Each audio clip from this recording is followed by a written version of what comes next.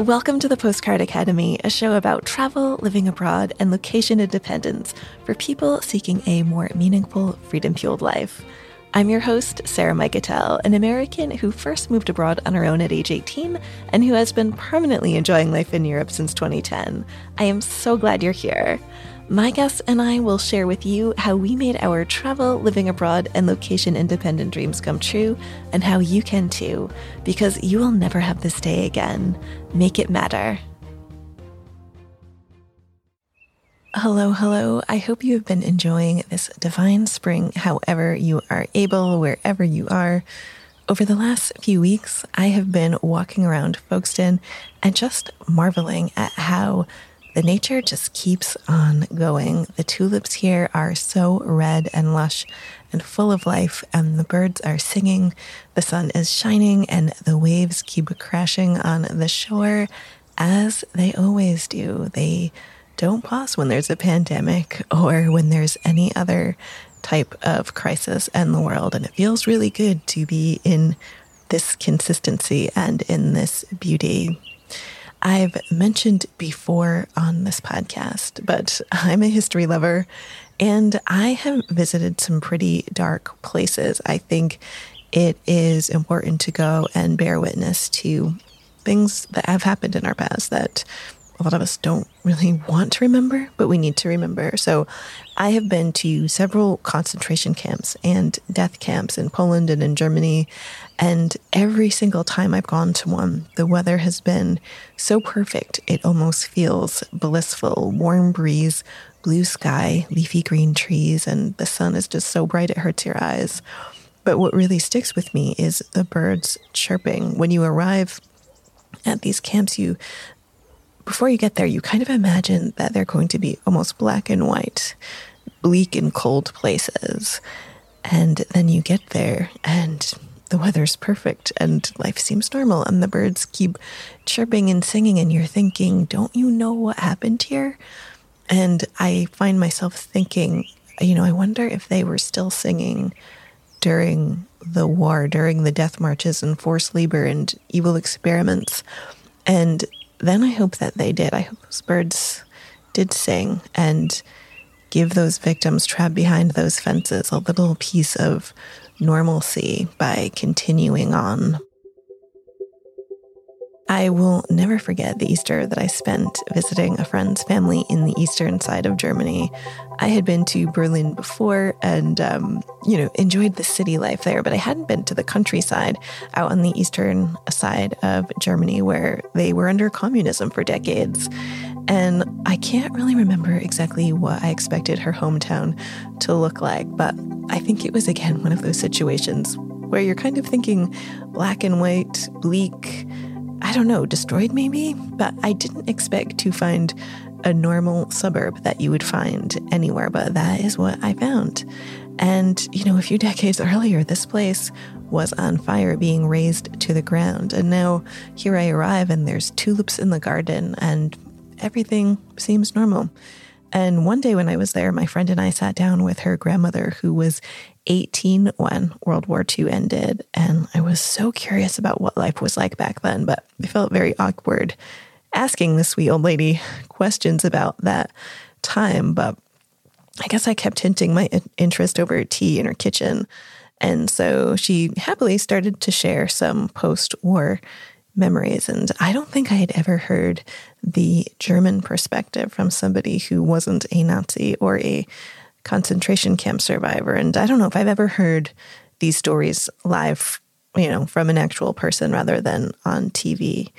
And so my friend was translating her grandmother's words, and she told me that, she was a teenager and the war is over, and that when they knew that the Russians were coming, she and everyone else in the village packed into a train, destination unknown, to avoid being raped and or burned alive in their houses. And her mother nearly died after the Russians poisoned the water. So 26 million Russians, more than half civilians, died fighting the Nazis after Hitler betrayed their alliance. And so they wanted blood. Now, I know what you might be thinking, because I was thinking the same same thing. Serves those Germans right. After murdering millions of people, they deserve to suffer. And I felt the same way. The day before I was speaking to my friend's grandmother, I was in museums seeing skeletal Holocaust victims. And so I, at first, was struggling to find compassion for these German people who suddenly found themselves on a crowded train. But of course, not all Germans were Nazis. And I think we all like to imagine that we would have been different from them. We would have been the ones risking our lives to save others. I mean, you hope that's true. And especially when we're young, we imagine we would have been the heroes. But the truth is, most of us are just average people trying to live our lives. I mean, there's a lot of bad things happening out in the world right now, and we're not getting involved in all these different injustices. So, but back in 1945, my friend's grandmother, I think 1946, my friend's grandmother made her way back to her hometown. There wasn't anything there. She was living in a stable and working at a bakery, just getting paid in bread. And it's really funny the things that people remember. So she said that toilets really confused the Russians and that they used them for sinks and to put fish in them. And when a fish disappeared down the drain, the soldiers would shoot up the toilet to try to catch them. And so this story made me laugh. And then she started laughing, my friend's grandmother. And she was just so jolly. And I think she didn't seem as traumatized as I felt for her. And these stories happened so long ago, they must have felt like they belonged to somebody else. Or who knows, maybe it feels like they just happened yesterday, or maybe both. I think that's a common thing for a lot of us as well. It's just amazing to me what people can live through and how fast things can change, right? And I think we're thinking that this right now, like, how long is this going to go on? When is life going to get normal again? And life can get normal pretty quick. But you probably know that after the Allies defeated the Nazis, the world wanted to prevent Germany from going on another murderous rampage. And so the country was divided into East and West. And the Soviets controlled the German Democratic Republic, the GDR, and France, Great Britain, and the US controlled the Federal Republic of Germany in the West. And many in the East, where my friend's family was, they didn't like being under communist control. And so they fled to the West until 1961. The Soviets pretty much overnight put up the Berlin Wall to prevent that brain drain. And then families from then on who were living in the West, they could visit their Eastern relatives, but they couldn't bring them back. And so they would have a visit with them, and then they had to say goodbye at this train station called the Palace of Tears. And so the Berlin Wall came down in 1989 when my friend and I, we were kids in school and understood the significance of what was happening. But as new generations are born, what happened to their parents and grandparents, that already feels like ancient history. And it's just so shocking to me how fast things can change and how fast we can bounce back. Look at the children born to the children who survived the Bosnian War in the 90s, or the kids in China being raised with technology in cities where a generation or two ago, their families may have been living in poverty on some rural farm, and they don't relate to the hardship of previous generations. And part of that is good and part of that is bad. But I think one thing that's important to remember is, there's resilience and there's hope. Humans are resilient and, we have hope. Well, we're a hopeful species often. But, right now I'm seeing, it's quite common, prevalent even, to see people post on social media, it's okay to not be okay. And that's totally true. It's okay to not be okay. It's okay to have down days and to be upset about the way things are. None of us want to be locked down in our house, so it's okay to not be okay and feel that for a little while. But if we wallow in that negativity for too long, that doesn't mean that we're going to get extra days in our life, right? We're not going to get these months back. We're not going to get bonus months at the end of our life because we survived lockdown. I hear some people shouting, there are no silver linings about this.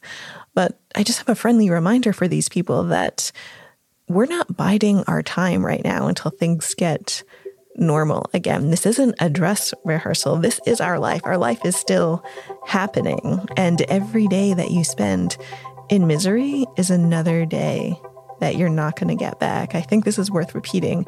There are no bonus days. I'm seeing a lot of people saying that everything is on hold right now, but it's not. Life is marching on. Your life is marching on. And you can decide whether this is a lifetime or dead time. So author Ryan Holiday has a podcast called The Daily Stoic. And lately he's been talking about a lifetime versus dead time. And this is something that writer Robert Greene told him about. So according to Robert Greene, we can spend our time in one of two ways. Passively, which is dead time, where we are just zoning out and letting life happen to us, or actively, which is a live time where we're learning and trying new things and consciously choosing how to spend our time. So it's okay to be okay. We shouldn't feel guilty for seeking out the positives in a situation. One of my favorite sayings is, don't ask why this is happening to me, but ask why is this happening for me, or else we are just letting life happen to us and falling into victimhood. And we have more control over our life than that. At least we have more control over how we react to things. We can't control what's going on in the world outside, but we can control how we react to it. I've always been interested in Stoicism, and I confess I haven't looked too deeply into this, but I really love the broad concept of it, especially since going to Athens, Greece, which is the birthplace of Stoicism. This is something that I'm much more interested in diving deeper into. The Stoics, those philosophers, they had emotions, of course. Sometimes, I think people often think that they were just cold and emotionless and tried to completely set themselves apart from the world. But that's not true. They had emotions, of course, but they didn't let them rule their life. They were mindful of the experiences that they were going through and acting conscientiously. And if anything, I think the Stoics loved and appreciated life more than anyone because they were especially conscious of our limited time here on Earth and just doing good and feeling good while we're here and present and in the moment. So we can't control the chaos swirling around the pandemic, but what we can do here and now is just to make the most of it. And actually, much more than make the most of it. Let's try to enjoy this time, whether we are on our own or in a house full of people running around.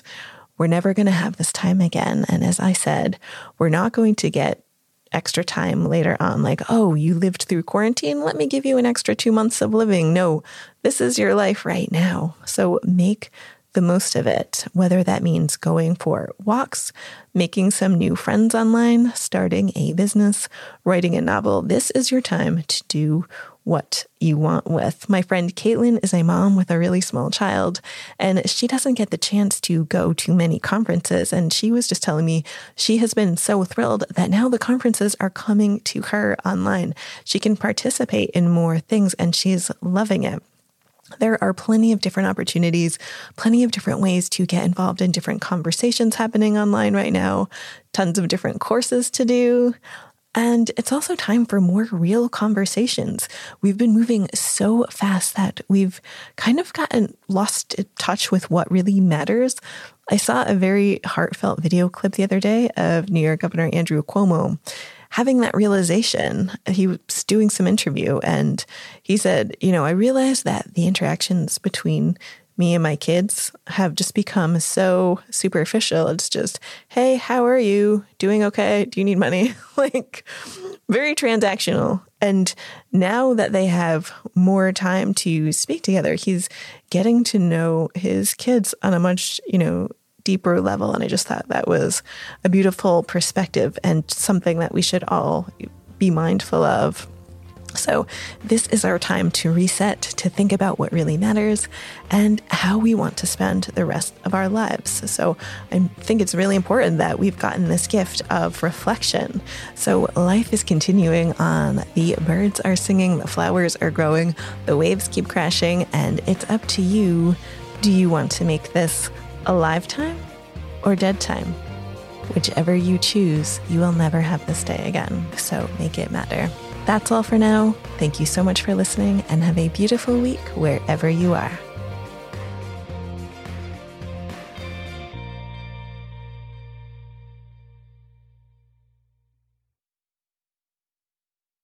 Hey, let's continue the conversation. Head on over to my blog on Substack for more content on how to thrive through better communication, stoicism, and global exploration. That is right, blogging is cool again over on the Substack platform.